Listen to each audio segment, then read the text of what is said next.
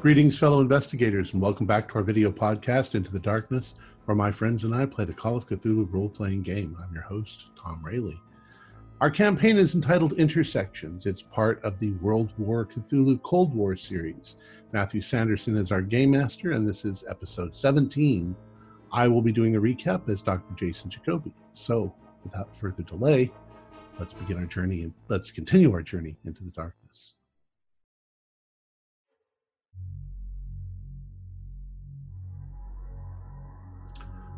These are the things that I, Dr. Jason Jacoby, biological research scientist, will record in my journal should I survive the day. Most people are ordinary. And for those who are ordinary, there needs to be a set of guidelines and rules in order to govern their lives. This was a concept ancient to humans and dates back as far as recorded history. What it boils down to for the ordinary folks is try not to cause harm to one another. But there have also always been other folks like us, me and my comrades. In order for society to function, there has to be a cleanup crew to take care of the dangerous and distasteful problems that may or might occur. And then amongst these soldiers, there are those with special knowledge who control the game, make all the important moves. I do not subscribe to the concept of magic. I am a scientist. I am not afraid to look into the darkness and see what is there. It is, in fact, the whole nature of science to do that very thing. In the past, man has reacted to the unknown in a ridiculous and superstitious manner, like a caveman leaving the safety of his cave, seeing the full moon and throwing rocks at it. Magic is science that we simply don't understand yet. But if we react by throwing rocks at it, we'll learn nothing of its true nature.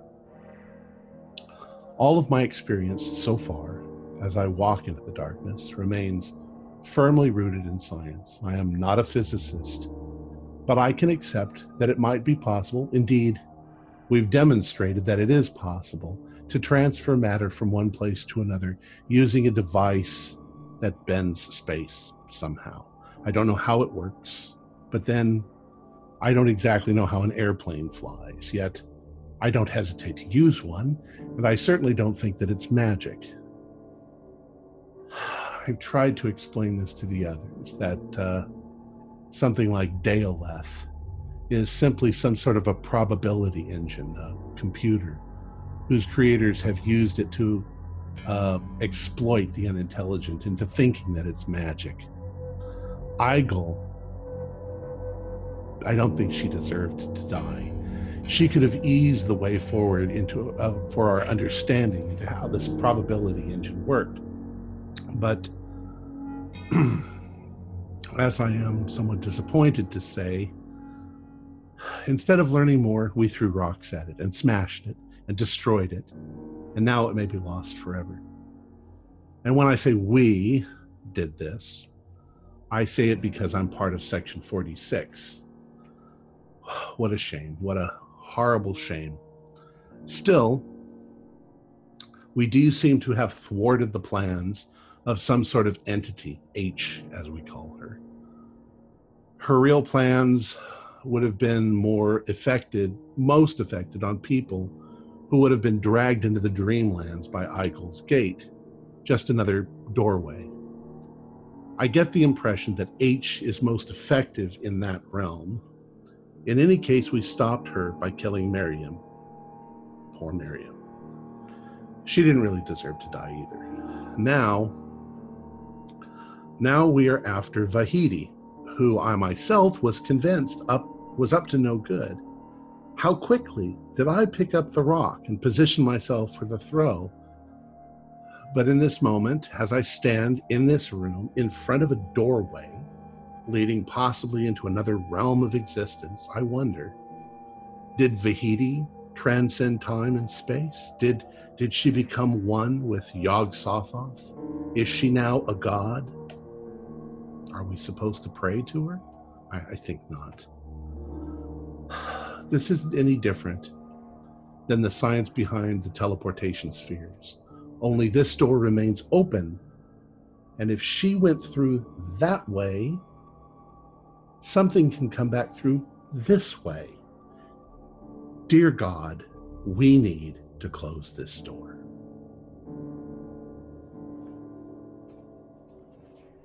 Thank you very much, Tom. Indeed. So you have an open doorway before you, in fact, an open arch that beyond which extends illimitable mist where there are sigils, pictograms, if you will, made of light, which are suspended in air at varying heights, at various angles, going off into the distance. But immediately before you, not having crossed the threshold, is a figure in almost stone grey robes, about between 7 and 8 foot tall. The hood of the robe completely covering its face so that you can't see any humanoid features. And likewise, its arms crossed in front of it so you can't see its hands. They're just tucked up under the robes. You can see that it turns its head, swaying to get the whole vista of what it sees before it, but doesn't speak. If I look around, do I see what seems to be generating this gate? You said there was something glowing in the room? Yeah, you can see the light coming from the glowing pictograms on the other side is what's illuminating the room here, with the occasional flash of the overhead lights. You can give me a Cthulhu Mythos roll. 78, no. Okay. There doesn't appear to be anything specific that you can see that's keeping it open. It's not as if there's rites that have, or various symbols that have been marked anywhere.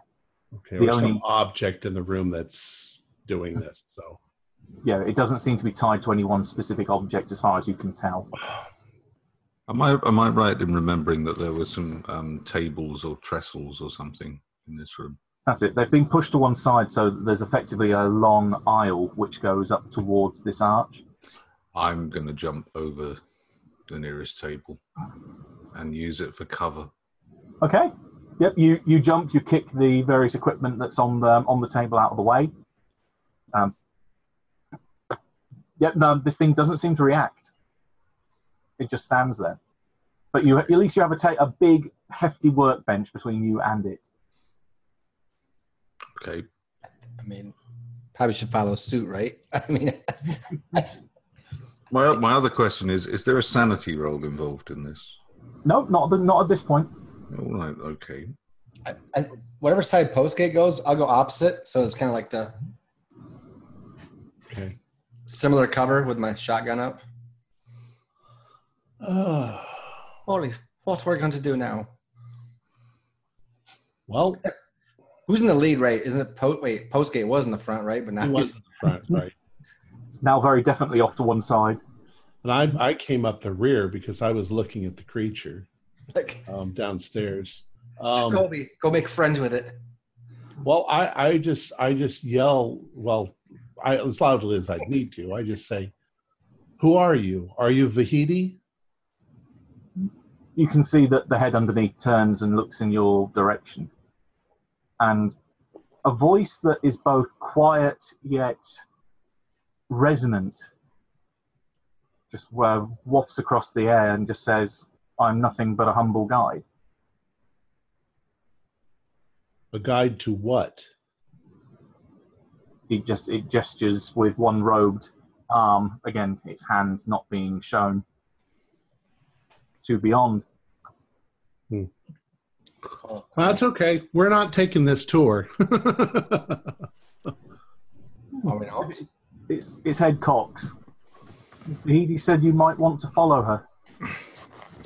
I'm going to stick my head up from behind the table. Mm-hmm.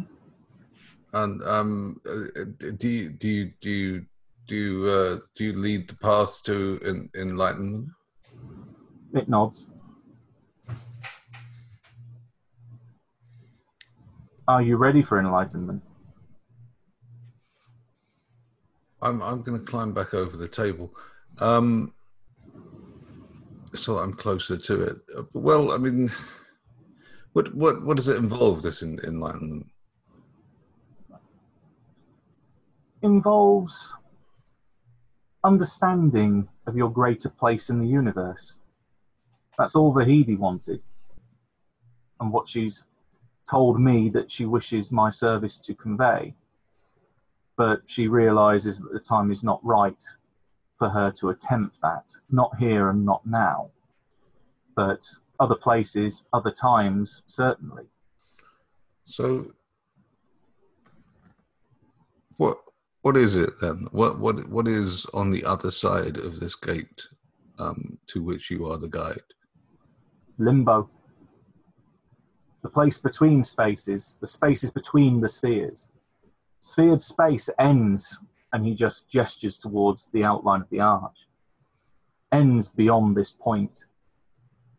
Only the Magnum Memoriam extends from here towards the ultimate gate.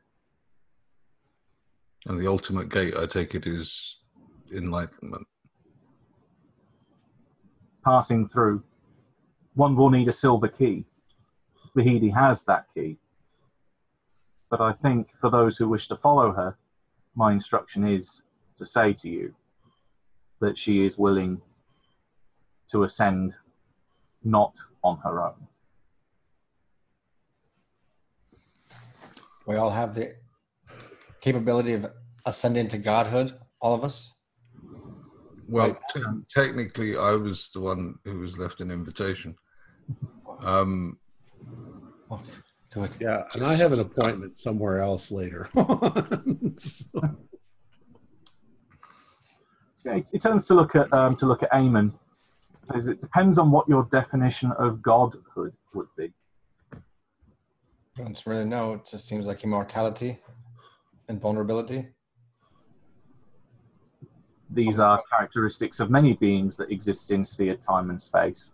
That doesn't necessarily mean that they are gods.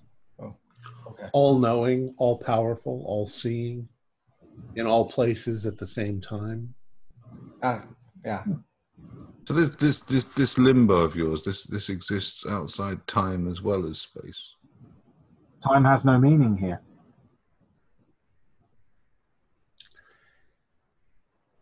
Can somebody come back from the other side if they want to? Depending on where they have gone. Vahidi has left limbo. She has already passed on to another point in sphered time.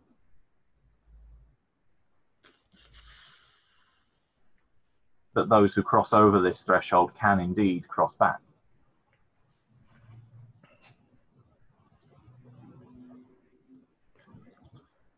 Well, gentlemen, I'm not going to do it, but... Do we need to?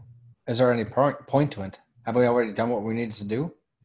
Well, is there any point to life itself? We don't know, but maybe there's something in there that'll tell you more. I mean, didn't we save the world? Isn't it over? We shut the gate and go home? Isn't it done?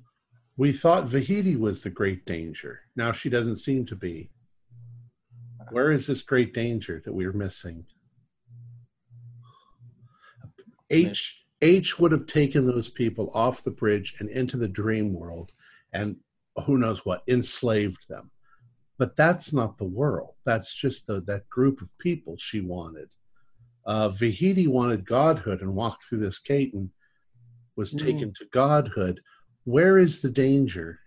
I think H was the danger. She wanted to bring her friends to this side, and that could have been the end of the world right there, depending on what she brought over. And we've stopped that. I got the very strong impression that H doesn't have any real power on this side. She needed people to enslave on the other side. But this isn't a path through to the dreamlands. And the figure just shakes its head. Yeah, so this has nothing to do with H. No, I don't think it does. I agree. But I just think we did what we were supposed to. We were here to stop some horrible evil from destroying the world, and I don't think we've located it yet. I think we've made two great mistakes. Maybe. Could it be from something that the brother of the skin is up to, or? Well, you know the thing about mistakes. They do say they come in threes, don't they? I have a feeling I'm about to make an enormous mistake. Well, we're not going to stop you if you want to go find out what's going on, but before you ascend and become a god, maybe you could come back and tell us that everything is okay. I'll go with him. You know, What's that, Natalia? I said, I'll go with him as backup. Really?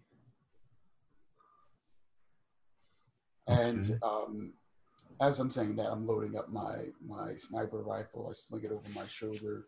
I load up my pistol, sling that over my shoulder. I check to see if I have some flashbang grenades and some frag grenades.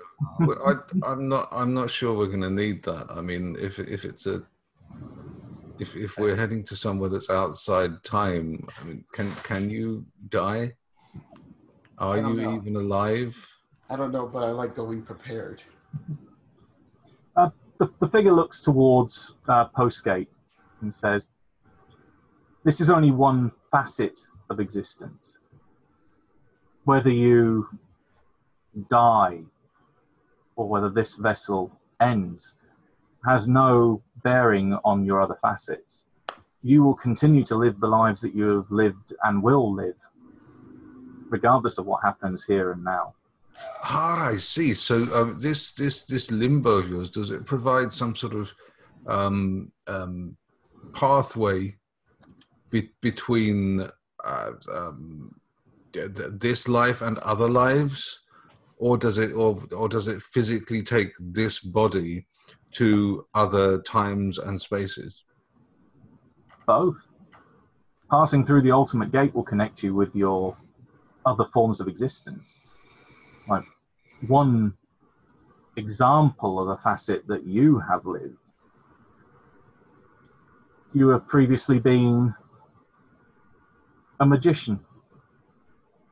A man who has walked the streets of New York by the name of Felix Epstein. Turns towards Volkova and says, you have also walked other paths.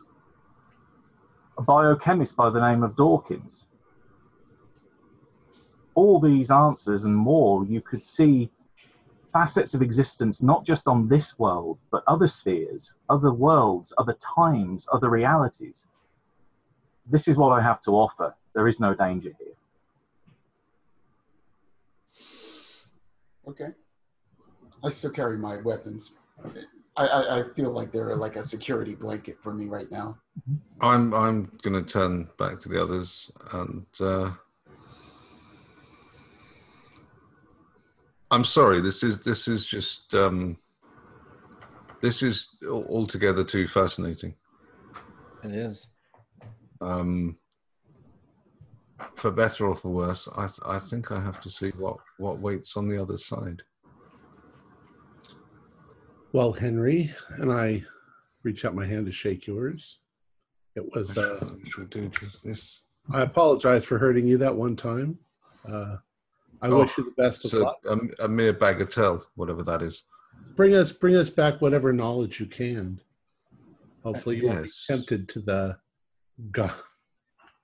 I'm sorry, I can't help but laugh. LeBeau, what about you?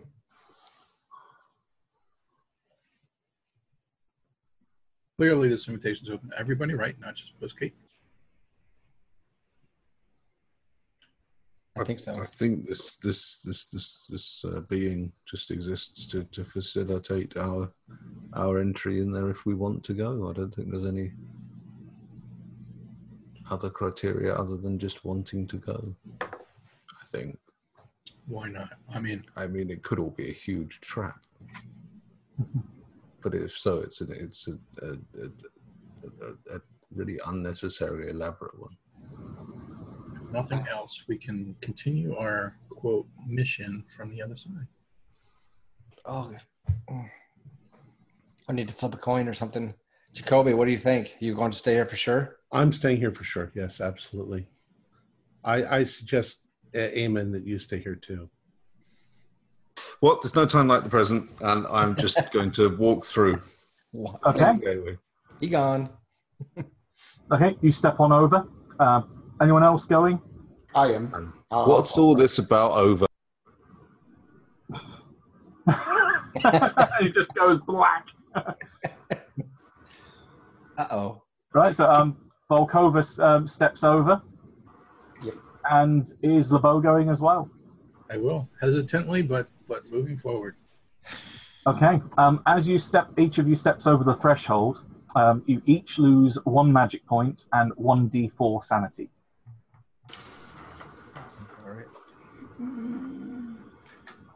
Do we see them when they go past on the other side? They do, and it's just literally like stepping through a doorway.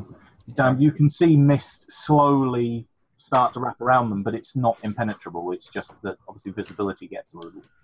Sure. What's it like on the other side?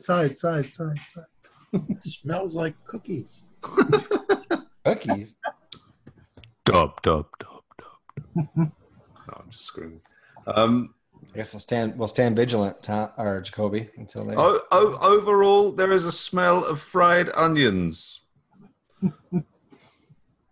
It does. It feels a little almost lightheaded when you go through, as if you're swimming at the bottom of a swimming pool, but you're still in air. That it's almost like a pressure that's around you, and everything's very slightly muffled. That feeling when you get water in your ears. Oh. But yeah, again, you can see now all around you that this mist just goes off into infinity in all directions. In fact, it almost seems like you're walking on mist. It seems as though there isn't really a solid floor here. And that these lights are just scattered throughout this whole void. Ooh, is the guide with us? Yeah, he's still there. Yeah, So, what do we do now? Where do we go? How do we begin? He just raises an arm and then beckons and then starts to glide off in the direction that he came. I'll follow the way he glides. Likewise with Natalia and Robert. Yep. In which case, Tom and Eamon see your compatriots start to walk off into the distance until there is just mist and this open gateway in front of you. For Natalia, Robert, and Henry, you see in the distance that there are a series of pillars which start to come into focus, probably when you're about 10 meters out, and that there are other robed figures very similar in demeanor to or appearance to this figure that's in front of you. Each one is sat on top of the pillar, cross-legged, motionless, almost like statues. Their heads very slightly bowed, and again robes over the faces. The guide turns around to look at you. This is where those amongst you who will learn to carve the silver key will come. Vahidi said to instruct you that those who wanted to come and those that are willing to proceed from here, he just gestures to one of the nearby glowing pictograms, should go through that gate and find her on the other side.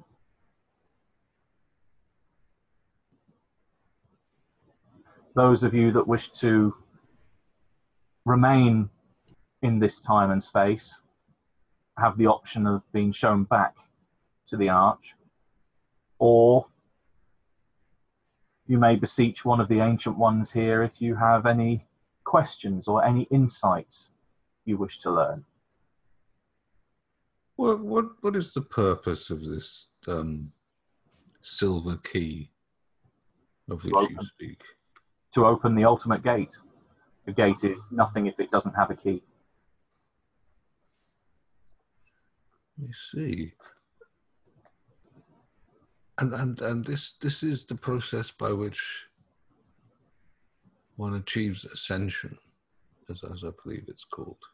to join the ranks of the Ancient Ones and gain omnipotence, stepping outside of time and space and knowing all there is to know. Does sound rather interesting, doesn't it? And you say she went this way. Nods. Now, I understand the way that the universe works. As one wise man once said, there's no such thing as a free lunch. So what's the price that we need to pay in order to acquire this this enlightenment? You need to learn how to use the key. That does not come without practice. It does not come without research. It does not come without effort. And there is a degree of danger for those who attempt the process without the correct preparation.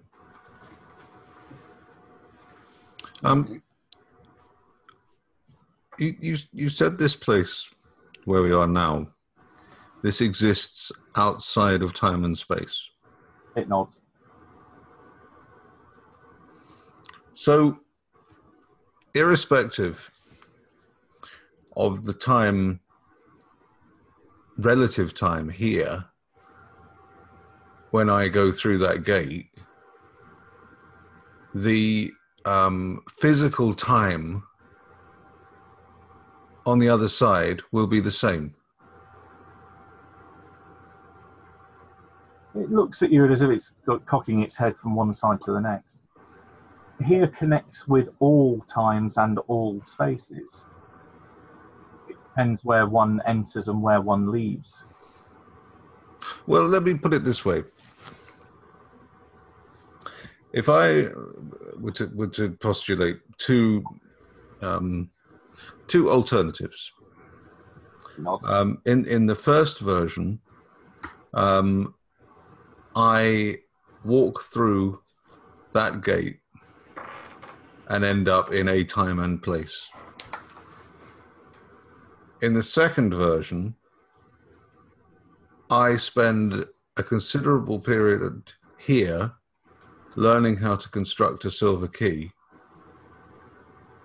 and then I walk through that gate. In version 2, do I still end up in the same time and place as I did when I walked through the gate in version 1?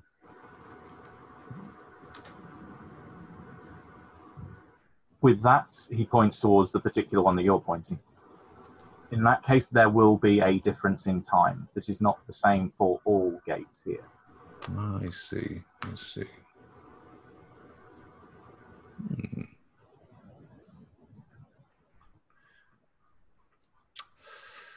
Well, what does it involve precisely, learning to create the silver key? There's a certain degree of metallurgy required, a certain degree of craftsmanship, a certain degree of understanding oneself and one's place in the universe. So it requires someone who's reasonably adept. It nods. But once they have this silver key, I take it they can open the gate on behalf of others, not just... No, it is their key. It is their key. They would be the ones that open it. Ah, so one must need one's own key. Well... Oh, well, in for a penny, in for a pound, I say. In for a penny, in for a dollar, I should say, in character.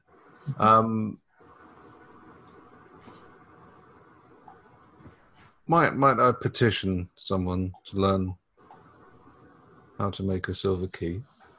I believe that is Vahidi's offer. Oh, it's her offer that she's going to teach me how to... Ah. Well, that one, you say? It nods. Okay, well, thank you very much for showing me on my way, and hopefully we will meet again. It's been most edifying. It just nods. And with a little tentative hop, I'm going to pop through the gate. Okay, and in a flash, Postgate is no longer there. Oh, I can suddenly hear the theme tune from Jamie and the Magic Torch. What's that? How about LeBeau and Volkova? Are you following through, or are you holding back? I'll follow through. Okay. I've walked this far, I've come this far, so. Okay, you jump on through as well. Yep. And again, vanish. LeBeau, you're the last one left. Yep, why not? As I understand it, the key is through Vahidi. And I hope that she was making the offer to all of us. So with that, I'm going to step through. Okay, there again is a flash. And we go back to Tom or rather go back to Jacoby and Eamon. I understand you've been having a look, from the messages I've got, having a look at how to close this arch. Yeah, just as a contingency in case something starts heading back this way that isn't our friends.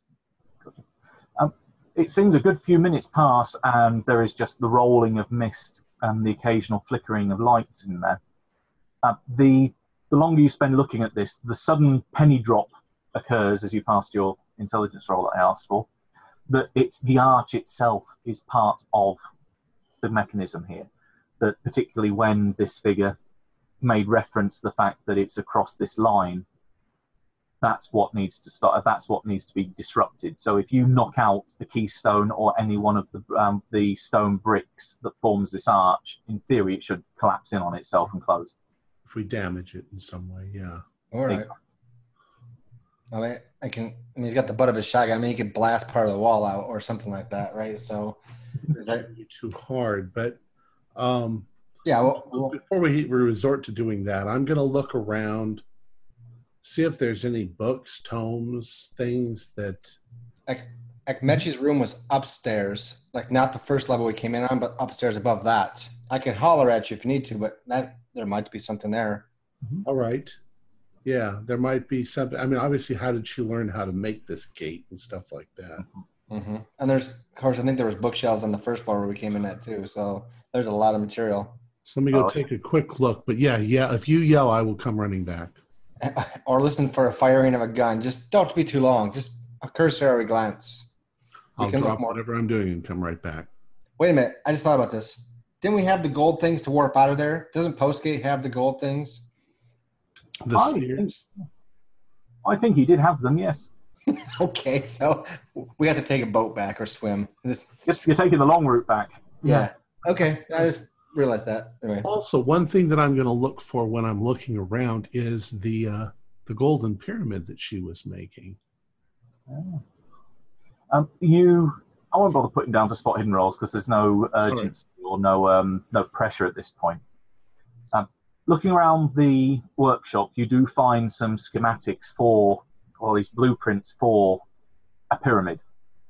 Okay. It's very, very similar to the one that you saw Al-Bath use, the fisherman. Mm-hmm. It looks slightly bigger and some of the designs are slightly different. But it's detailed enough. It's detailed enough that I could actually follow this blueprint and create such a thing. Oh, definitely, yeah. This is really, really detailed. Okay, well, that's going to get put right in there. Yes. Gotcha. And Eamon heading upstairs, you head up to the next floor above you, which is the kind of the communal area where you've got the large orb, the sofas, the bookcases, and so on. Above that is pretty much a very basic, almost like a bunk room, where there are some beds and very little else. It's very practical and very functional rather than being very aesthetic. Going back downstairs where you can see the only other books are in the place, I mentioned that there had been a bit as if the place had been tossed over a bit, that someone had been quickly, frantically grabbing some stuff. Yeah. A lot of the, what you call the juicy occult tomes, they are gone. But you do notice there are a couple of interesting titles that are left. The there's one copy of Cult de Gaulle that sat on the floor, an English translation of Nameless Cults, and also a binding. This is almost as if it's a copy of a transcript of the Ponape scripture.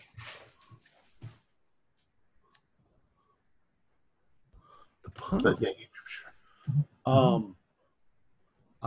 I'm like, I look around. Eamon didn't follow me up here. No, You I'm stay staying. down. I'm staying. I think we should probably stay by the arch. All right. Well, if it's not ponderous and big, I'm also going to put the Ponape manuscript in here. That's very relevant, actually, for me. Though I didn't know such thing had existed. I almost feel it'd be relevant for me in some ways, but I feel we have different reasons to use it. It's a good find. The other books, Unash Brucklich and Coulton, but the English version. I think there's a copy of that I've probably run across. I didn't think it was that interesting. I didn't really read it. I don't think I'm German. Do I know German? No, I don't have German anyway. Oh, and this is an English translation, which means it's probably not very accurate. it's flawed. I can't carry a bunch of books around with me. So, although I'm very interested in what they might say, I'm going to leave. But I've got the Ponape one, and I've got the blueprint. Nice. As you pick up the Ponape scripture, then again, a little penny drop moment happens when you're thinking about what loose ends have you got left, and as you're saying, who is the enemy? What is the threat? The only remaining thread that you can think of that's left is the meeting you've got at sundown. And I'm stuck on this island. What meeting? I was going to meet with Jacob. Oh, that's right. Marsh. Well, you know what? I tell myself that I wasn't sure what I was going to be able to do anyway for him. I could have made him an offer of my own genetic material, but I've given him the information, and if he's not going to tell the high priest to move the damn submarine, without the prostitute, it's like, dude, I gave you the information. You now have the ability to prevent this war. Just do it. I ain't gonna bring you a human sacrifice to do it. So I'm worried, but I'm not frantic about it. We still have a couple days before the heart of Havana actually begins looking for the sub. So I might miss this meeting, but whatever. I'm going to miss the meeting because I have no way off the island. No quick way off. We might still have time depending on what happens, but yeah. Well, it was set for sunset, so. Well, it's still midday right now? Isn't it afternoon sometime? Mid-afternoon. Yeah. There's still time, maybe, but maybe. I haven't even no idea you're probably doing that. So anyway. I'm taking. Well, no, or maybe you weren't here that day. Okay, that's right. I was going to ask: have you, as you've got a bit of time, did you want to explore the rest of the tower? Because you're very much aware that this is the foundations. Yeah, if it looks like there's something there, I'll explore the rest of the tower. If I come to a room that it's just a couple of bunks, I don't think there's anything there. No. One thing I should have mentioned to Eamon, actually, there staircase does continue going up beyond that. That there is there is more above this area. That comes to the staircase ends in a giant bank vault style door, but it is partially open. Oh. Well, you better go in. I'll go in. This leads you into the basement of the restaurant part of the complex above you. Okay. But this is where it becomes like the normal territory on the island. So I've gone down, right? Is that what you're saying? Or yeah, the lowest floor is the workshop. Then above that, you've got the kind of the living quarters area where the books were and the giant book was. Above that is the very basic bunk room, and then above that, is the opening through the bank vault door into the basement of the restaurant above it. I see. Yeah. So, go ahead. No, I was going to say, go on. That just seems like when I go up into it, I'm like, oh, this is just the basement of the restaurant. Yeah, there are packing crates. There's plenty of foodstuffs which are down here. It seems very mundane in compared to what you've experienced below. So, and then there's a restaurant above that. Yeah, with nice wide open glass vistas that show you the Bosphorus all around, and also give you a look down to the dock that's here, where you can see there is a boat moored up there. Okay, so we do have a way off. Okay, cool. But there's nobody here. It's just us. Yeah, it's deserted. All right, so I'll hub it down to Eamon. Mm-hmm. Having looked around. What'd you find? I said the most I found some occult books upstairs that I'm not sure that they're worth bringing. I mean, I don't want to carry books around with me. But I did look out the window and I saw there is a boat. So we do have a way off the island. Anything? Have you seen anything through the mist? Nope. I was tempted to cross through a couple times just because I want to see what it feels like, but I've maintained vigilance thus far. Well, I mean, if you want, if you just want to feel the feeling, I can hold on to your hand. You don't want to get sucked away. I don't trust it. I find it's all way too convenient. How long are we going to wait before we close this gate? Because we can't leave without closing this gate. I don't know. If they're literally in limbo, then time has no meaning. They could stay there for 1,000,000 years and come back and, we'd still be here right now. And they'd be like, oh, you're still here and alive. And it would seem like nothing to us. Yes, we've lived here together for years and years. No, it won't be like, but I don't know. So they could think, whoa, they closed it as soon as we went in and we might have been waiting for days to do it, Maybe they already did that and then they just went right back in and came back out right now. The thing is, if they went to that place beyond this place, wouldn't they not have the power to just show up and appear and whatever gods do? I don't know. Maybe we wait a few minutes longer. My dog's gonna attack my cat. Hold on a second. I mean, You got a snack? We could just eat and hang out for a bit.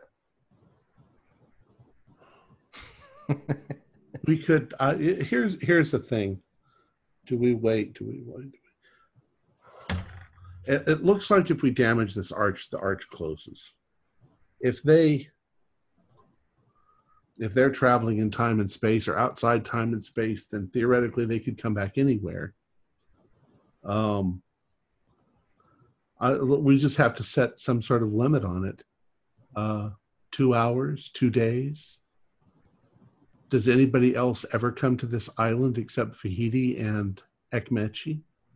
Aren't there repair crews that come here?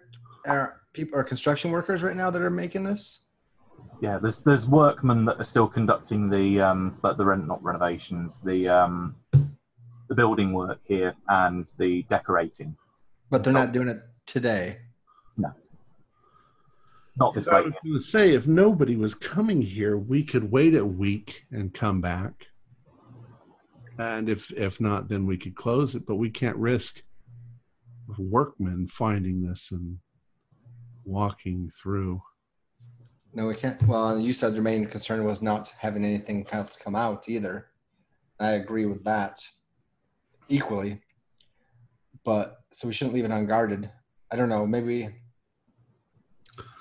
you watch it. I'll go find a bite and come back. We think about it. Well, there might be food upstairs. Well, how about what if we wait until midnight? And if they don't come back by midnight, we close this gate. All right. I mean, that gives them, 7 or 8 hours? In mortal time, plenty of time is what it gives them. Do you guys hear that out there? You have till midnight. We're closing it in 8 hours. I don't really want to sit here, but do you have maybe we can bring any cards with me, damn it. Kind of run in real Wait. I was playing cards with that guy, wasn't I? Yeah. I do have a set of cards. All right, deal it up. We're playing for smokes. And that's what we do. All right. Should we play no fish? Go for it. Boom.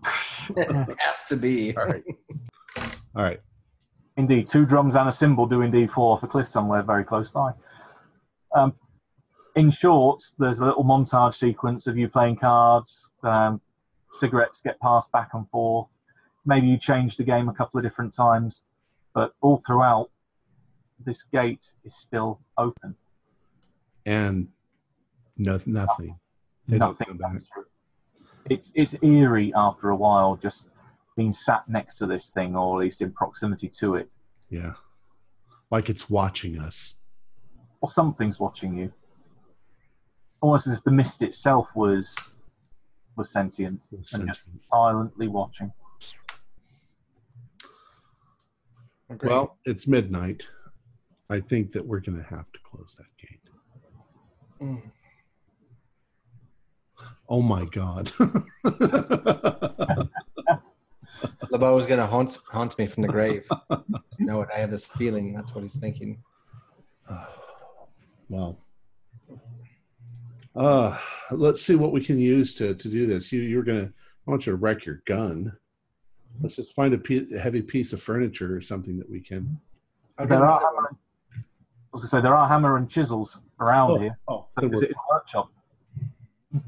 So I imagine we both get our chisels ready and our hammers, and we're like, 5, 4, 3. Last chance to get out. I think it would be a great twist if I just pushed you in and then did it. Man. No, just kidding. So tempted on that.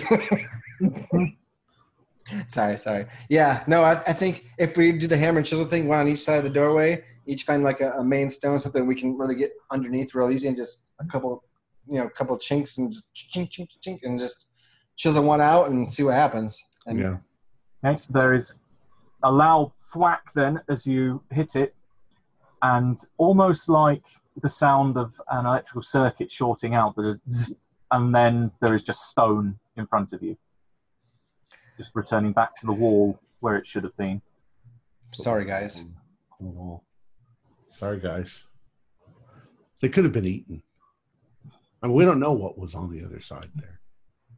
Maybe there's some truth to what that guide was saying, and I hope for their sake there was. I hope that whatever enlightenment they get, I'll use it for good things. All right, amen. Do you want to come with me to talk to Jacob Marsh? He looks like a half fish, half human. He's probably like just worn out and tired by that point, just kind of like, yeah, I guess. Something physical I can put my hands on, or not, so to speak. Now that I think about it, it might be too dangerous. I won't shoot. He sort of trusts me, but you might represent the faction that he was trying to fight against. I don't know. I could stand in the back quietly. Your choice.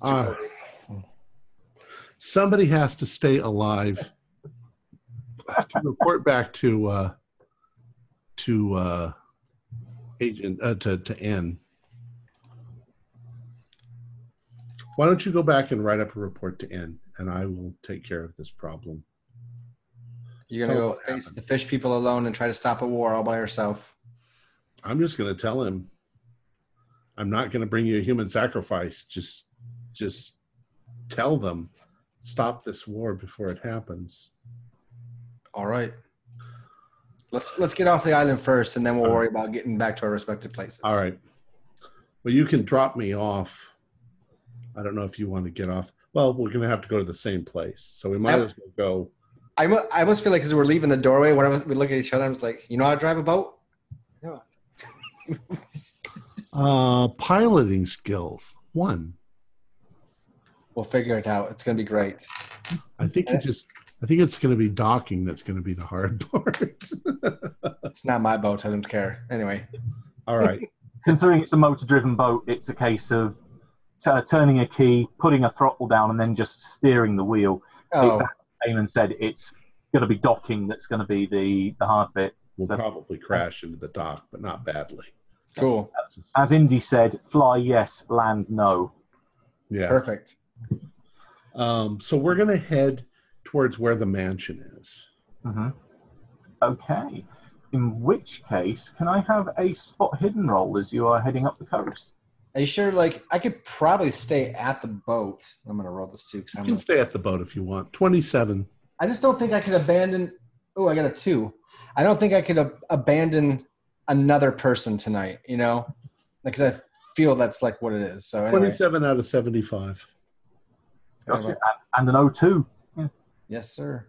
Right, you both see it then as you're heading up the river. There's a reasonable amount of water traffic that you're passing. So there's occasional moments where you're having to steer away from oncoming vessels and so on and just basically meander your way up the river. There are a couple of things that you do notice, though. There are flashing blue lights on the Bosphorus Bridge when you're heading below it and then past it. On the tower. Yep. It does seem to be there is a fairly active police presence on the tower that's closest to the Asian side of the bridge. Can't imagine why that might be. That's weird. But also, as you are heading further up the river, as you are getting into, get my pronunciation right here, Yenica, that there's seems to be again another police presence by one of them. This is an area where it's quite there's lots of mansions which border onto the river. There are lots of jetties that come out from it. There's one mansion here in a semi-commercial-ish district. You can see there's some restaurants here. There's some offices and so on. There's a couple of police cars with lights flashing outside one mansion and what seems to be an empty dock where there should be a boat, but there isn't one there now. Otherwise, it's just the lights happen to catch your eye. It's not a part of the town that you've been to before. But again, you sail on past it, and within about an hour, you make your way to the Romelli Cavighi brothel, where you've been to before. You now recognise it from the angle from the water. The long jetty is still there, where Albaf's boat is still perched. Okay. And you can bring the boat up alongside it. Give me that piloting roll just to see how badly you do so. Or maybe goodly, depending on how your roll goes. So it's okay. So I just remember looking at my character sheet. I don't know if this applies or not. And it's like 1 o'clock in the morning, right? Yeah. At this point, yeah. I think is that a crash into the dock or? I rolled a 99. No. I just remember that I had a phobia I wrote down on my character sheet. I don't know if it says large bodies of water at night, especially near a civilization. Oh. Mm-hmm. So I don't know if that's something you want to play into it or if that matters or not. So anyway, or if it affects my role or whatever. I forgot about it until now. Maybe Eamon was determined and he took off in the boat, but as we get closer, it's just like... Yeah, give me a sanity roll. Okay. I think Eamon was grabbing a hold of my arm, and that's why I rolled a 99. You're like, you're supposed to be driving. All kinds of scars. What are you doing? All right, sanity. And I'm going to pass. Okay. Yeah, you're not freaking out as such, but you do grab onto Jacoby's arm almost subconsciously enough that it does mean that he completely totals the front of the boat, ramming it into the jetty. Oh, is he driving? Yep. Oh, okay. He rolled it, and to the point where you can hear very quickly the boat starts to take on water. Oh, boy. So I was like near the end, I'm just like, Jacoby, oh, crap. And I jostle him just enough. You can swim, can't you? I don't want to. Oh, well, are we close enough to the dock that we can jump onto the dock? Oh, you're kind of embedded into the... Yeah, just see if we can get off. Oh, we get off. I want to get up to land as quick as possible. All right. Okay, you run a jump off the edge of the boat onto the jetty and start running full pelt towards land, when you realise that coming out of the dark in front of you, they're not moving, but you are rapidly towards them. You can see a small group of figures waiting at the end of the jetty. Uh-oh. One of them being particularly amphibian and vaguely familiar. Great. There it is. So I'll stop and definitely pull out the shotgun. At least get... Yeah, Jacoby's... I stopped dead after hustling, and he's going to catch up. I'm like, I put my hand on your shotgun. I said, no. Down. Nope. Put it down. They're supposed to be here. You got us in a load of trouble, haven't you? No fast movements, no aggressive movements, please. He's just mumbling curse words. I take the lead and I start walking forward to where they are. Mm-hmm. Yeah, Marsh is looking at Eamon with, not a degree of disdain, but definitely he's looking at the gun, looking back up at Eamon, and then looking over at you. He's okay. We've just had a crazy night. He nods. Yeah, we understand that you may have been delayed. You were supposed to be here some time ago. I'm sorry. I don't know what to say. There's no way I can get that girl that you wanted. But I've told you the danger. I've told you what's coming. And the ship probably arrived sometime today. And they're going to begin looking for that submarine tomorrow or the next day. So my recommendation is to move to get them to move the sub. I don't know what else I can offer you. It's not me you have to offer it to. He turns to the water, and almost like a dog howling at the moon, it rides back and opens its giant maw of a mouth and roars. The sound echoes out across the water, and you can see emerging out of the waves what starts with 3 prongs, also of a trident, being carried and held in the hand of this significantly larger creature that's wearing a golden crown upon its head and has almost like a leathery cape that comes down off of clasps off its shoulders and just strides up through the mud.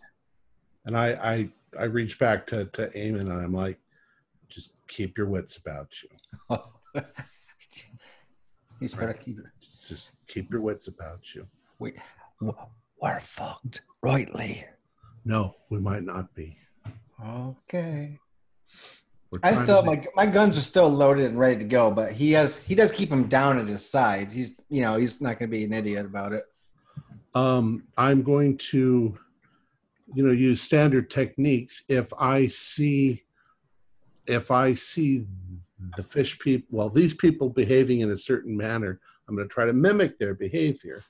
If this is their high priest and they're bowing or they're doing something or whatever, I'm going to show the same kind of obeisance to their high priest. Yeah, you essentially copy Marsh's movements, that he bows. Albath, who's also there, bows as well. Okay. And there are a couple of other figures that you can see in the background that also do the same thing. They are keeping a fair way back, but you can just about recognize these are the guards that previously that you've met guarding the building. Mm-hmm. Benici and the lady of the house down in Istanbul Core are not here. Okay. You said the guards. Are you talking about the guards that I knifed, or like other guards that he met? These are when Jacoby turned up to the mansion itself, there were a couple of people here already. It's those guards that look after this location, not the ones that you've knifed. Okay. We also played cards. We played fish. Nice. Okay, that guy. How many bodies are there right now currently? Like, if you can get to a count. There's the big deep one that's just come out of the water. There's Marsh. There's Albath and 2 other guards. So there are 5 other people here besides yourself. That's not okay. Okay, this figure comes out of the water, strides through the mud, and then climbs up onto the jetty and just stands looking over everyone here. It's by far the tallest figure here.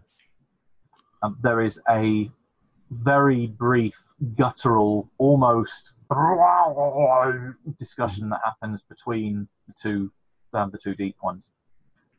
At which point, the larger, evidently the high priest, as he's been described to Jacoby before, looks down specifically to Jacoby.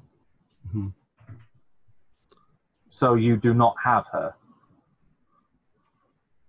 I could not get her. No, she was not there.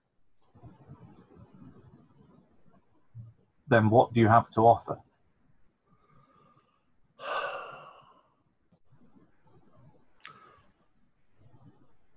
I don't know what you value, but if there is something else and I can obtain it for you, I will.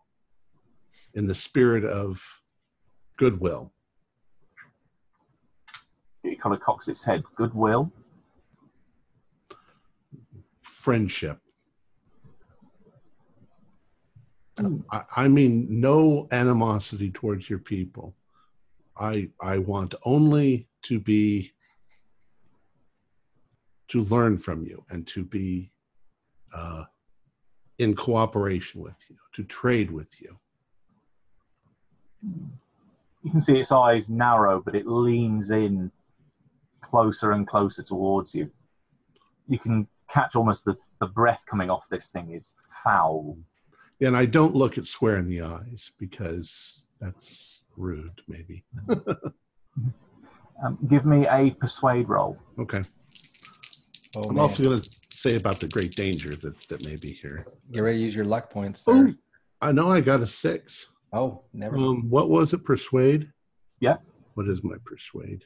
I think it's 80 odd, isn't it? It's quite high. Yeah. Right. Maybe I use all the right words. So you can see it's definitely considering, even though you don't look it in the eye, you can almost hear the cogs turning in its mind. So you genuinely wish nothing out of this other than to protect both sides. Yes. I wish knowledge. I wish to learn more about your people. Kind of turns and then looks at Eamon. What about you? He's my friend. He just happens to be here because we had kind of a crazy night. I don't know if that translates. I put my hand on his shoulder and I'm like, yeah, I'm just the guard. I nod towards his other henchman. I'm like, I'm one of them. Okay, nods. That's not a lie.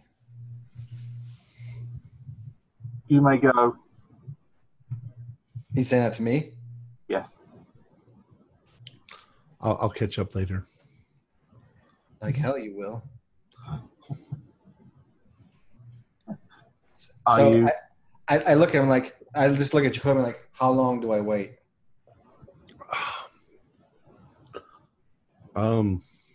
Make your reports and wait until, I don't know what's the end of the mission. There still might be some follow-up that you might need to do, but I'll come back to the apartment. Fine. I'll see you later. Okay. I have to walk past this monster, or is it on the water side? Yeah, you have to walk past it. Just want to put my shotgun right in its gut. Oh, God. I don't know if it's like, does he have his head about him? I guess he does, right? We didn't make sanity rolls. We didn't go crazy here. We've dealt with him before in our own ways, right? So You are somewhat hardened to this particular mythos threat. yeah, You knew what you were going to face. yeah. So he said I can go, but Jacoby's basically going to stay, and they're going to have out with whatever. I guess Eamon starts walking. I almost feel like I should make a dice roll of some sort. I don't know. his gun's still loaded. I mean, if anything makes a move at me, I will shoot it. No, they're just watching you. They're just making sure that you don't do anything stupid. Okay. But Jacoby really, really wants this, and he really wants to save lives. And really, if I was to shoot this thing right now, that would probably start a war. So Keenan's like holding that in his head. He's like, it's the greater good. It's greater good. Ah. And then so he'll continue. But I think what he'll do is he'll leave, but I'll probably double back and from a distance watch. What happens. Mm-hmm. In which case, you get up towards the mansion, so you are walking off into the dark. And as you are far enough away, you see the priest lean over Jacoby and just raise one large clawed hand. And it rests its hand on your, that clawed hand on his shoulder. Okay. Yeah, so sort of pulling you down to one side. And he says, if you wish to learn, there is only one effective way of doing that. To join your people? Let's say to join would be to become one. I doubt you can become one. That's not feasible, but your offspring might. You require mating. Females usually perform better. Males have a place, but we are always, as you so kindly offered, we are always looking for those which will help us. And those that wish to learn can do so best with us. You can exist with us, but not necessarily become one of us. Can I also exist on the land, as I have in the past? It nods. This will only help to facilitate your passage to our city. From there, you will have all the time in the world that you need. I think I will accept your offer. But can I have some time to put things in order before I leave? Mm-hmm. It nods. Mm-hmm. And I, if I haven't already, I explained to them about the submarine and everything. And, all right.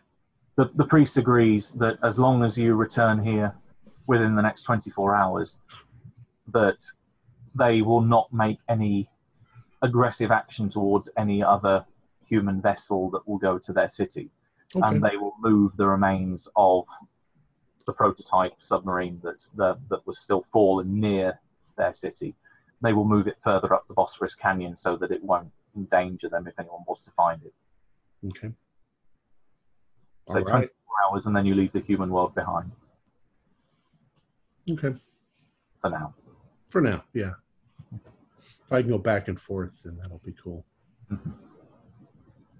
And they start walking off into the water. Okay. So I leave, and I start heading back towards the apartment. Mm-hmm. Right.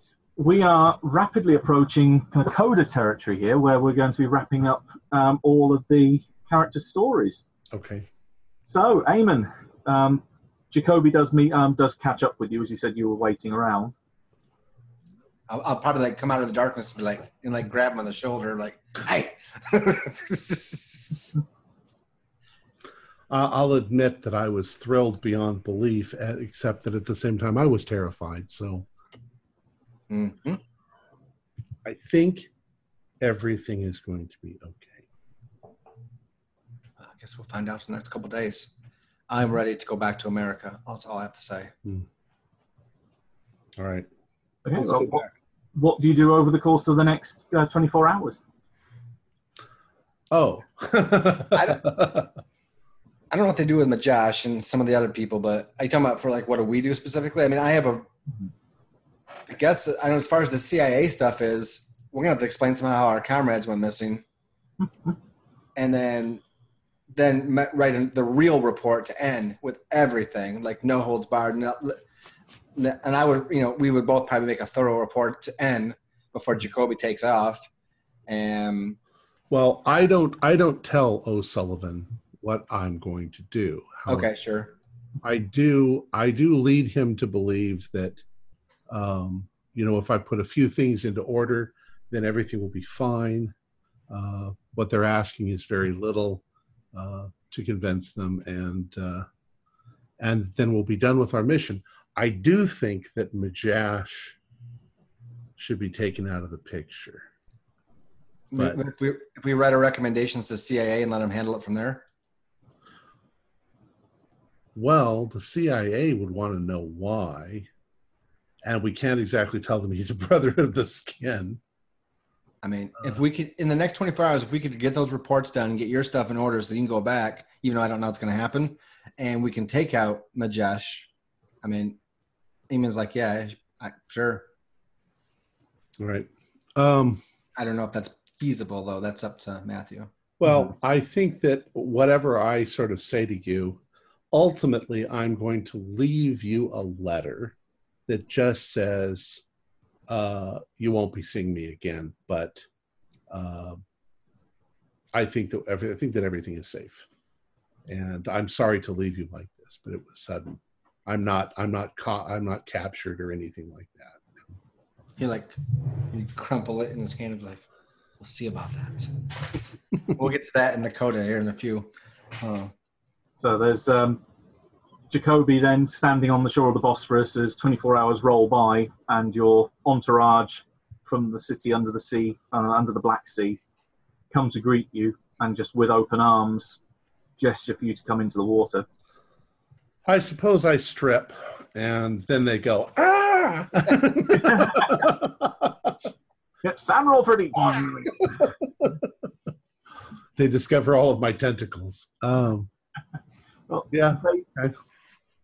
So I join them. Yeah. As the rest of your body submerges, your head is the last thing to go down.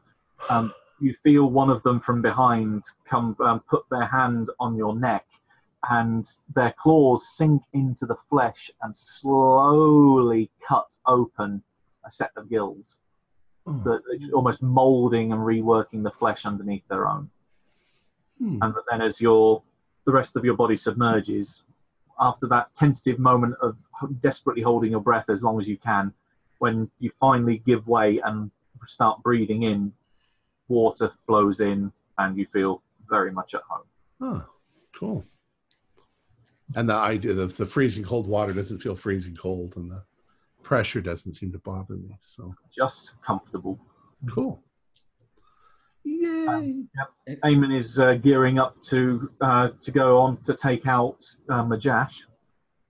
Yeah, that's not the main thing I was thinking of doing at the end story, but I guess that's probably what he would do. I guess almost all alone, unless he got some help or whatever. But that's potentially when you're cleaning up your rifle, just at the point when you obviously find Jacoby's note, and that you're thinking that this is going to go down. It's going to go down soon. This might slow your plans down a little bit, but you still got time to wrap up, because you mentioned you were thinking of including someone else in your plans. Yeah, that's a whole, like, I was thinking almost, and depending on how you feel, like it would be like even a year or two down the road, like this kind of thing. But is that something we're going to get to, or can we come back to that in a minute? Yeah, we can deal with that. All right. Actually, can I have a moment? I need to use the restroom. Okay. All right, we'll skip to the others then, because they are still there. All right. I'm going to come right back. Right. LeBeau, Postgate, and Volkova. I'm hoping you're still out there in the black. Aha! Let there be light. Yes. In fact, there is light. There is a yellow flash as you pass through this gate, and pass a considerable distance. We won't worry about mechanical spends, but you are going to cross off a quite large amount of magic points. Not enough to end up killing you, because that would be somewhat anticlimactic. But crossing over is draining, to say the least. You find yourselves stood in what seems to be the lobby of a very large library. You can see there are books lining the walls here. There are bookcases. There are corridors which stretch off into, almost seemingly into infinity. in various directions. Apart from one wall of the lobby that you're in opens up into a courtyard that in turn overlooks a lake. In that courtyard, you can see there are various chairs which are positioned in tables. It looks quite nice. It's almost neoclassical in design, also like maybe a Mediterranean feel to it. There is a familiar figure sat reading a book on one of these tables, looking out over to this lake where twin suns set behind it with towers rising behind them.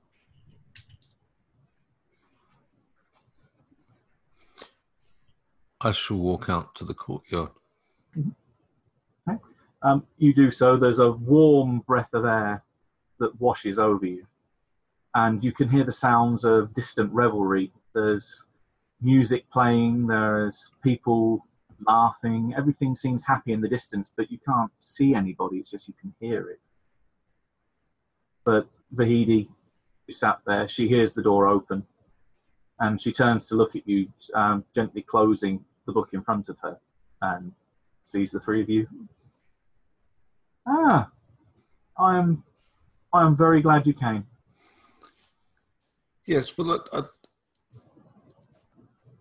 I weighed up the pros and cons, and I thought it was the best course of action.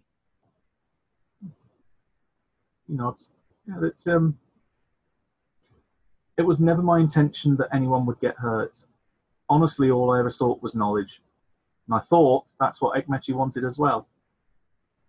He was considerably more happy to get his hands dirty in the process than I was. So I'm glad that I finally found someone who seems to have a similar outlook to me. Yes. So, what are your plans now? What's the next step?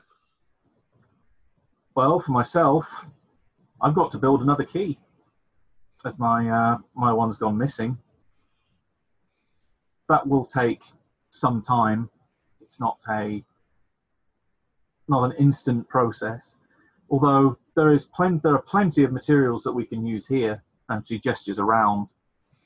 This is a veritable city. There are plenty of pieces of jewelry that I found already coming here. This is the one place that Tawela Tamur suggested that I should come if I wanted materials.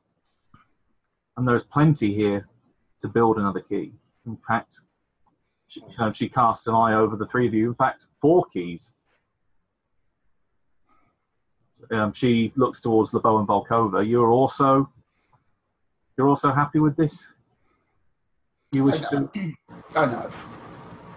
Yeah, that's my intent too, to build my own.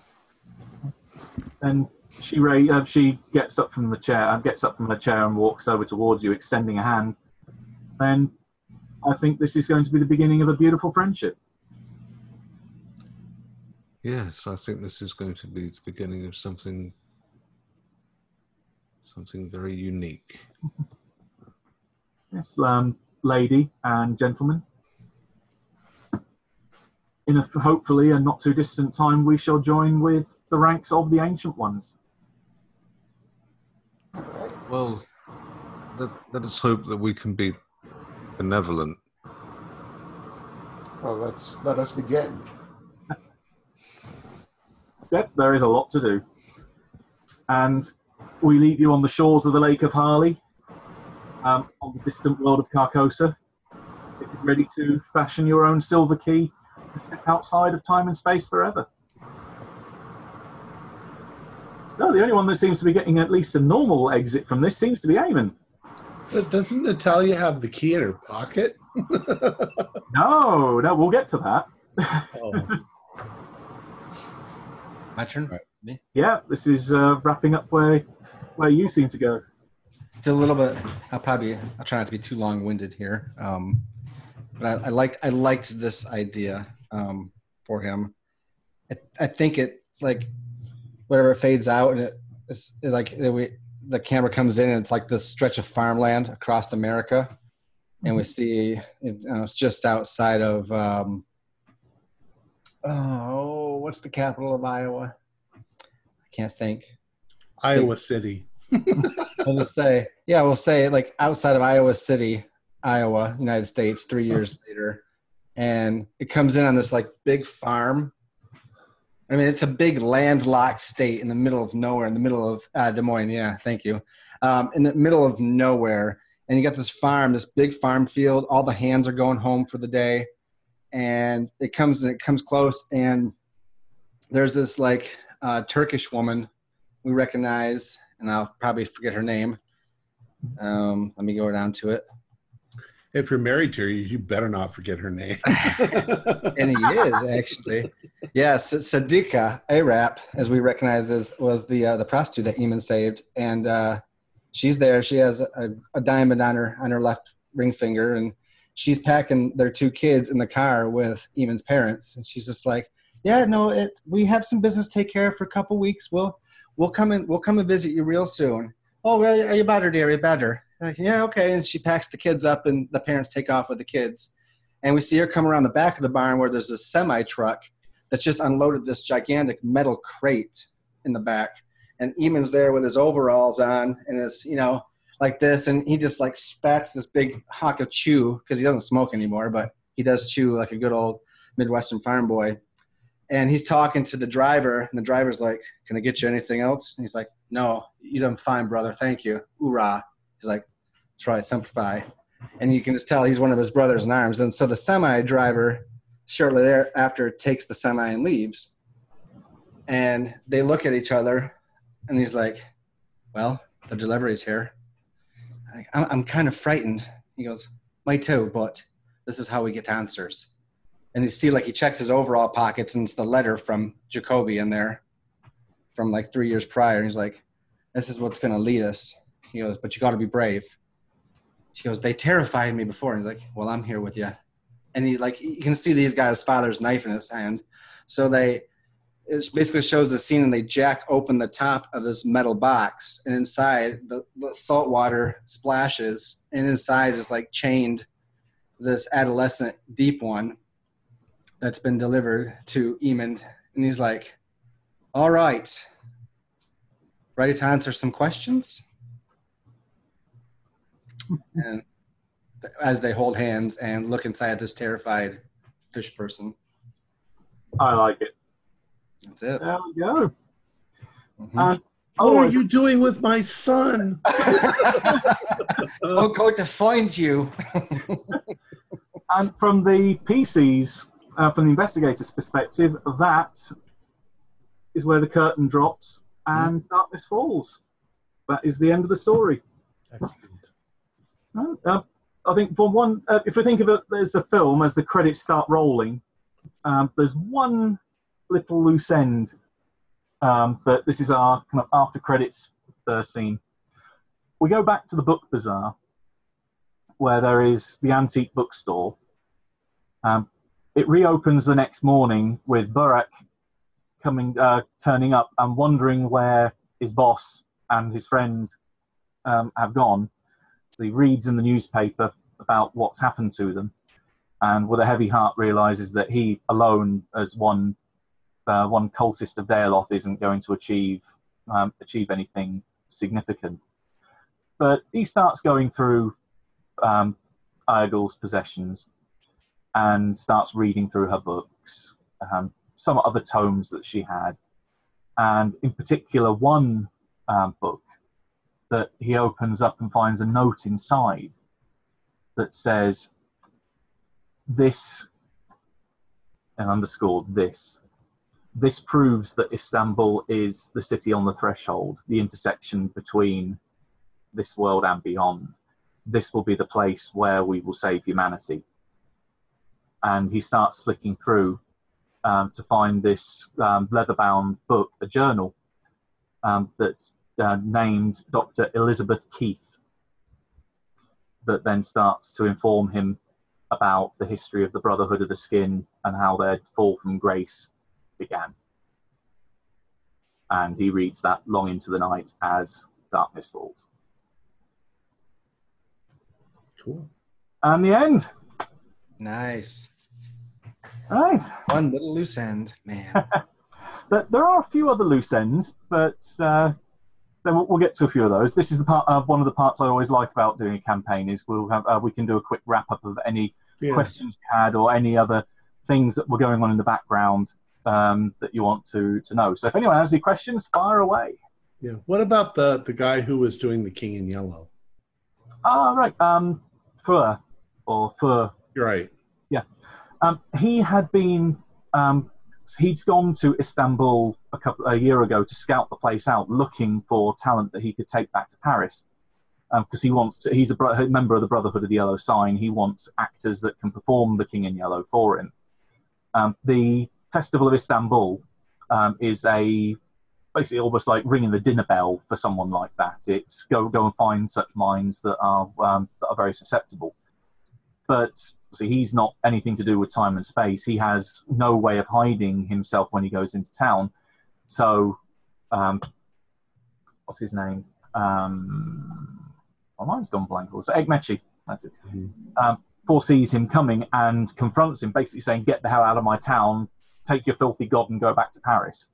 Right. And that's what the altercation was. It's that he didn't want anyone turning up that worshipped another god and that would potentially try to carve a little bit of the city out for himself.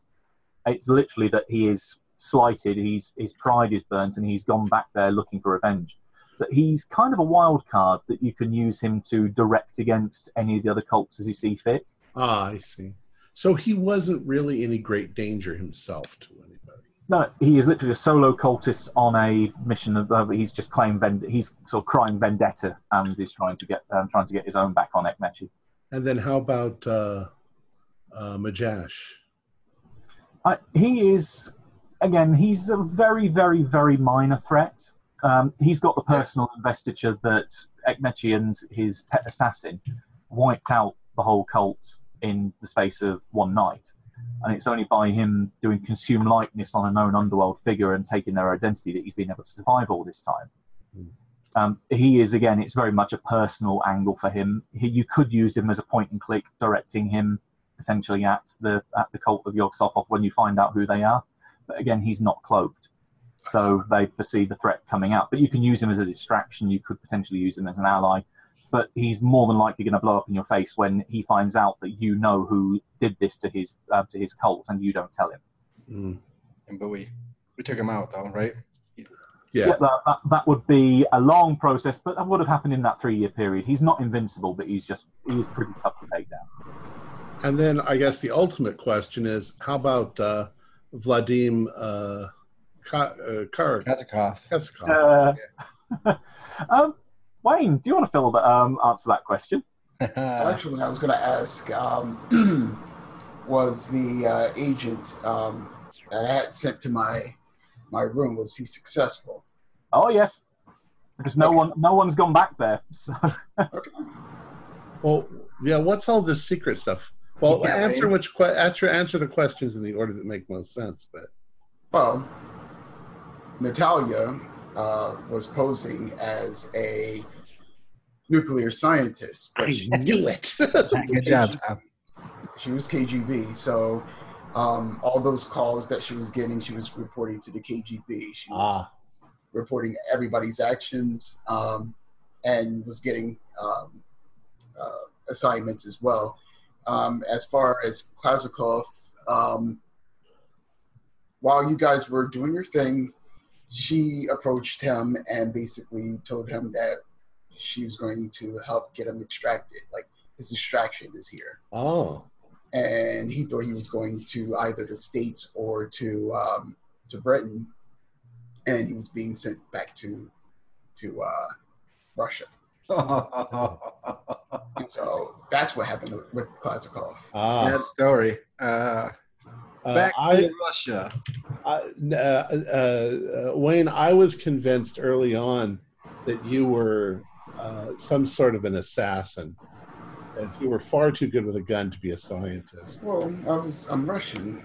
I sent this elaborate thing to Matthew this morning, saying that if I'm alone with Natalia and she tries to do something, I'm going to throw that vial of pain stuff in her face, and I'm going to get the hell out. And I gave him this elaborate, I'm going to run down this street and then that street and this street and this street, and I'm going to head for a cab, and I've got clothing stashed and how I was going to get out of the country. Because I was convinced that you were going to clean up the mess when it was all over with. Well, taking us all out.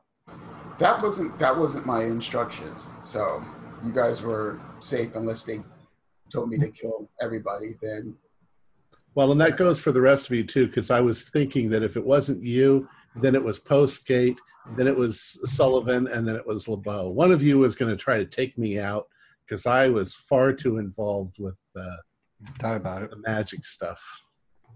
yeah, there was another mover and shaker, an instable while we were there that I had to do a secret mission to take him out as well.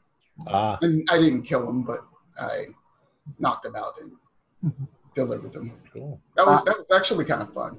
Well, it was an outstanding game. I had a lot of fun. I'm glad it went down well. For reference, that bit that Wayne just mentioned about taking out the Carla type figure, to use it in the kind of Lacarian terms. I did drop a hint in very, very early on. I think it was actually in the meeting with at the Galata Tower, that Ilya Petrov was one of the kind of big Soviet spies known in the area, but he died in a fire years ago. Mm-hmm. That was just the cover story for him being taken back to Moscow to become a trainer for other KGB spies. He is the whole mastermind behind the whole plot regarding the Heart of Havana, the fake story about the nuclear bomb, etc. He is trying to engineer a confrontation between East and West in Istanbul, where it looks like, the way he's engineered it, that the West rush onto the Heart of Havana thinking they're going to stop a nuclear bomb, but they rush in to find the SUV on board, ready to go on their last ditch rescue mission to try and find anyone left alive on the submarine. The reporter is there to then make it basically broadcast this to the world to say, this is the West, these are the people that don't care about the submarine, the submariners being rescued and so on, and to cause the whole thing to go, in modern terms, go viral. He's the one that engineered that whole plot. He has gone rogue, and he is very much a rogue Soviet agent. The spot hidden roll I had you make to go up the Bosphorus, when you saw the police lights by that mansion, that was the fallout from Volkova having basically kidnapped him outside his mansion. He is also that office, that mansion, is the office of Seyran Letting. Seyran is his cover identity, is Petrov's cover identity in Istanbul. He has this huge network of places, properties that he has bugged and has been keeping an eye on, including, ironically enough, the place that the CIA hired to put you guys up in the apartment block. Mm-hmm. Also, the brothel down by the Galata Bridge, they own that building, and various other buildings all across the city, and because all bugged and all picking up what people are saying. And we didn't get to it, but this is at Tom's suggestion a long time ago. We did have one of your other players that's joined you on games that knows Russian. Name escapes me. Vladimir, yeah. Vladimir, that's it. I sent him a transcript of basically the last radio message sent by the sub before the Shoggoth got to it. But no one ever went into Seyran Letting building where it was. So he effectively, you had this recording you could have got if you'd followed the trail to Seyran Letting. Actually, it's Vasil. I'm sorry, I got the wrong. We keep saying Vladimir, Vladim, and I said Vladimir, but it's Vasil. That's where LeBeau, Summerton gave you that last parting note of follow this up. That's one of the hints that Petrov is still in town. Alcott, the consular general for the UK, was also a spy in Istanbul at the end of World War II as a member of the SOE. He crossed paths with Petrov before, and he saw him walking through the crowd down by the Grand Bazaar, and that's what ordered him to stop, to basically yell at his driver, stop the car, and get out and try and find him. That's the whole thing about a driver seeing Alcott was acting odd. He saw the man he thought was he knew to be dead walking alive and well through the crowd and is thinking, shit, this guy's still here. He's going to be plotting something. And was trying to use SIS to try and find out where the guy was. That's why he was becoming more and more involved in trying to direct them. Why the head of SIS wanted you to look into it. They wrote, what is this guy playing at? Because either he's potentially he's potentially a security threat because he's directing us on a wild goose chase, or he may have other intentions at heart that are maybe not patriotic. We just don't know. But you need an outside force to have a look into it and work out what the hell was going on, which could have led you to Petrov. Wow, it says it's So awesome. the other question is, what did the Russians do with the key once they got it?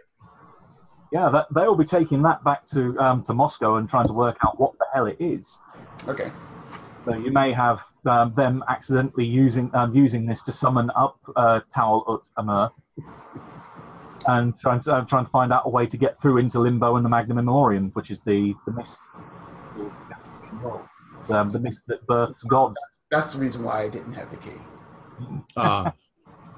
Yeah. So like that was the last time we were on the roof, and I had gotten a call. I went down and no, actually, I didn't get a call, but you asked where's the key, and I said it's in my hotel room. You said you should check to make sure it's still there.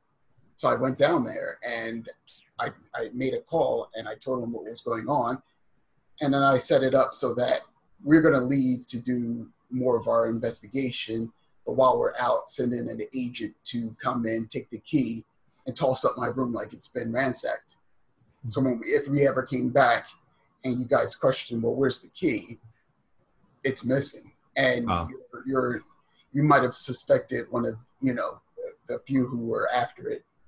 Oh, I would have suspected H or something like that. Yeah.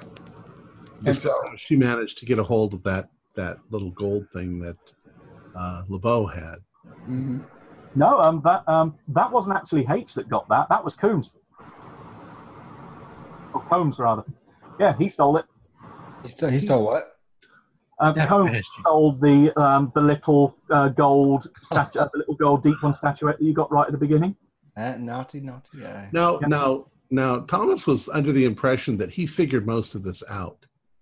He had large parts of it, particularly working out to say there was a nuclear threat, but as I say, was a false one in the end. It's all about trying to engineer that diplomatic or international incident between East and West. Yeah, for the large part, he got a lot of stuff right. Cool. The discussion he had, if you want to go back and watch the episode where he met with Burt Ghazi, she's Black Brotherhood. Oh. She's an ambassador, what's referred to, her title as the Ambassador of Chaos. That she has come to town looking to find out what's happened with the Brotherhood of the Skin, and is here to profit as much as she can and cause as much chaos in the process. So if word had ever got back to her through Combs about the cult of Dale offer here, the cult of Yogg-Sothoth offer here, she would play both sides off against each other, offering to stage terror attacks against the bookshop, would quite happily drop a plane on the university if need be to try and get the Yogg-Sothoth cultists and cause widespread chaos and massive loss of life. Wow. She sounds absolutely fantastic. Was Nurton, you said? Yeah, Nurton.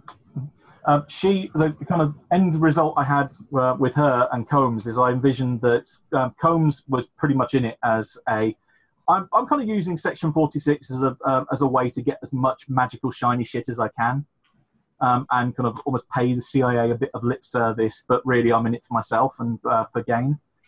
He was working for Samus, I believe. I forgot the name right. A cultist of Yig. Yeah, you know Samus. Yes.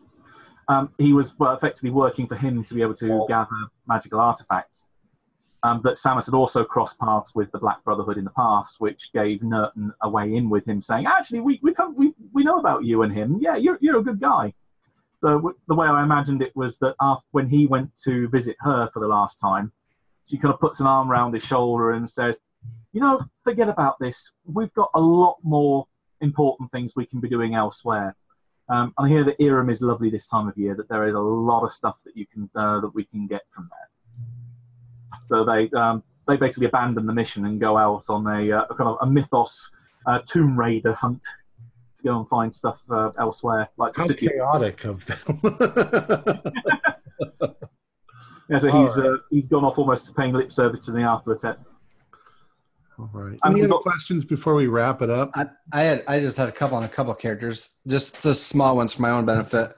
When we went to see the French guy in the apartment with the weird music playing, and I saw the woman in the dress or whatever. Oh yeah. What was that? Casilda, one of the characters in The King in Yellow. Says he's as he's reading the play, the way I view The King in Yellow is it distorts reality around it. So it's very easy to create gates to Carcosa. So that was literally one of the characters from the play that you saw lurking in the dark.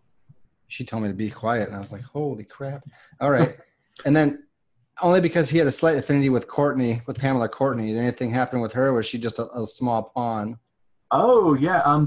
Pamela, that's one of the aspects we didn't go down. Yeah. Well, I thought that potentially the campaign could last a lot longer if you start investigating the different names that Kazakov gave you. Yep. And these are my information network. Pamela has been brought hook, line, and sinker into this and does not realise at all what she's done. Okay. But you confront her with evidence to say that, yep, you've actually been passing information to the Soviets. Congratulations, you're kind of an arch traitor. She tries to commit suicide. That's how her kind of end game goes. Okay. But yeah, by just kind of glossing over her, she still gets to wrapped around her blanket of ignorance and ride it out, maybe with a bit of a broken heart, because Kazakov certainly ain't coming back from Moscow. Mm-mm. And then 3 of you ascended to be gods. Woohoo! My last one, just because I was curious, I don't know, we never went with him either. There was the policeman I met at the when I took her to lunch. The policeman that was watching me. Oh, that is Matarazzi, the guy who got shot at the police station when LeBeau and Volkova turned up. Okay. Same guy. Okay. He's again another one of Kazakov's network, but he's also very anti-spy. He hates people using the town as their little private chessboard between east and west. I understand. That makes sense. The assassin on the roof that shot the policeman. Was the policeman the original target, or were we just happened to be there at the time? That was pure coincidence that you'd happen to go there at that point. Okay. It's a set scene in there that Benici is obviously running his brothel and doesn't want any police looking around it. But Matarazzi has actually started looking into him, going, "You're throwing a lot of gold around at the Grand Bazaar that he's getting from the Deep Ones, and you're getting a lot of money as a result of this. Something sounds odd. You must be involved in something dodgy." So he hires Ekmech's pet assassin to then take out the policeman. So it was just that you were there at the right time when the assassin struck. And was she, in fact, did Vahidi ever make for them this pyramid, or was Yes, she did. Yeah. That was on the boat. In fact, Albaf's boat that you saw tied up at the jetty. He is convinced that the notes that he's got from his grandfather's notebook give him the ability to command the Deep Ones. If the whole scene on the jetty had gone south and that he started to feel his life was in danger, his plan was to run to the boat, get hold of the pyramid, and then try to use it to command the Deep Ones to stop doing what they're doing. The problem being that he only has the summon part of the spell; he does not have the bind part. For all his intentions, all his planning, trying to get out of the deal that he's made with the Deep Ones of ferrying all the girls to the city to save his own skin, result in him trying to command them, and they turn around and say, "No, we don't need you anymore. We've got the likes of Jacoby now that are offering willing active help," and they will drag him into the water and drown him. Yikes. I all along I was telling Matthew that I was writing notes and I was making my own mythos tome. I was going to call it the Song of the Sea People. And it was going to be everything that I learned about the Ichthyandrians. All right, folks, let's go ahead and finish this up. Our players for this game, it's been an epic and amazing game, included Jeff Wilkins, Lucas Glasshauer, Mick Swan, Wayne Worthy, and myself, with Matthew Sanderson as the keeper of the secrets. We're currently producing 4 shows a week with music and sound effects added in post-production in order to create a richer listener experience. We provide audio-only versions of our shows free for you to download from Podbean or iTunes. If you'd like to become a patron, visit our Patreon account. Just $1 or $2 a month helps us a lot. Like, share, and subscribe to our channel, and punch that bell icon for updates on our latest shows, and leave us comments. We really like reading them. This is Tom Rayleigh, together with all the members of our gaming club, inviting you to journey with us once again into the darkness for another adventure into the universe of H.P. Lovecraft and the Call of Cthulhu role-playing game. Until next time, good luck and good gaming.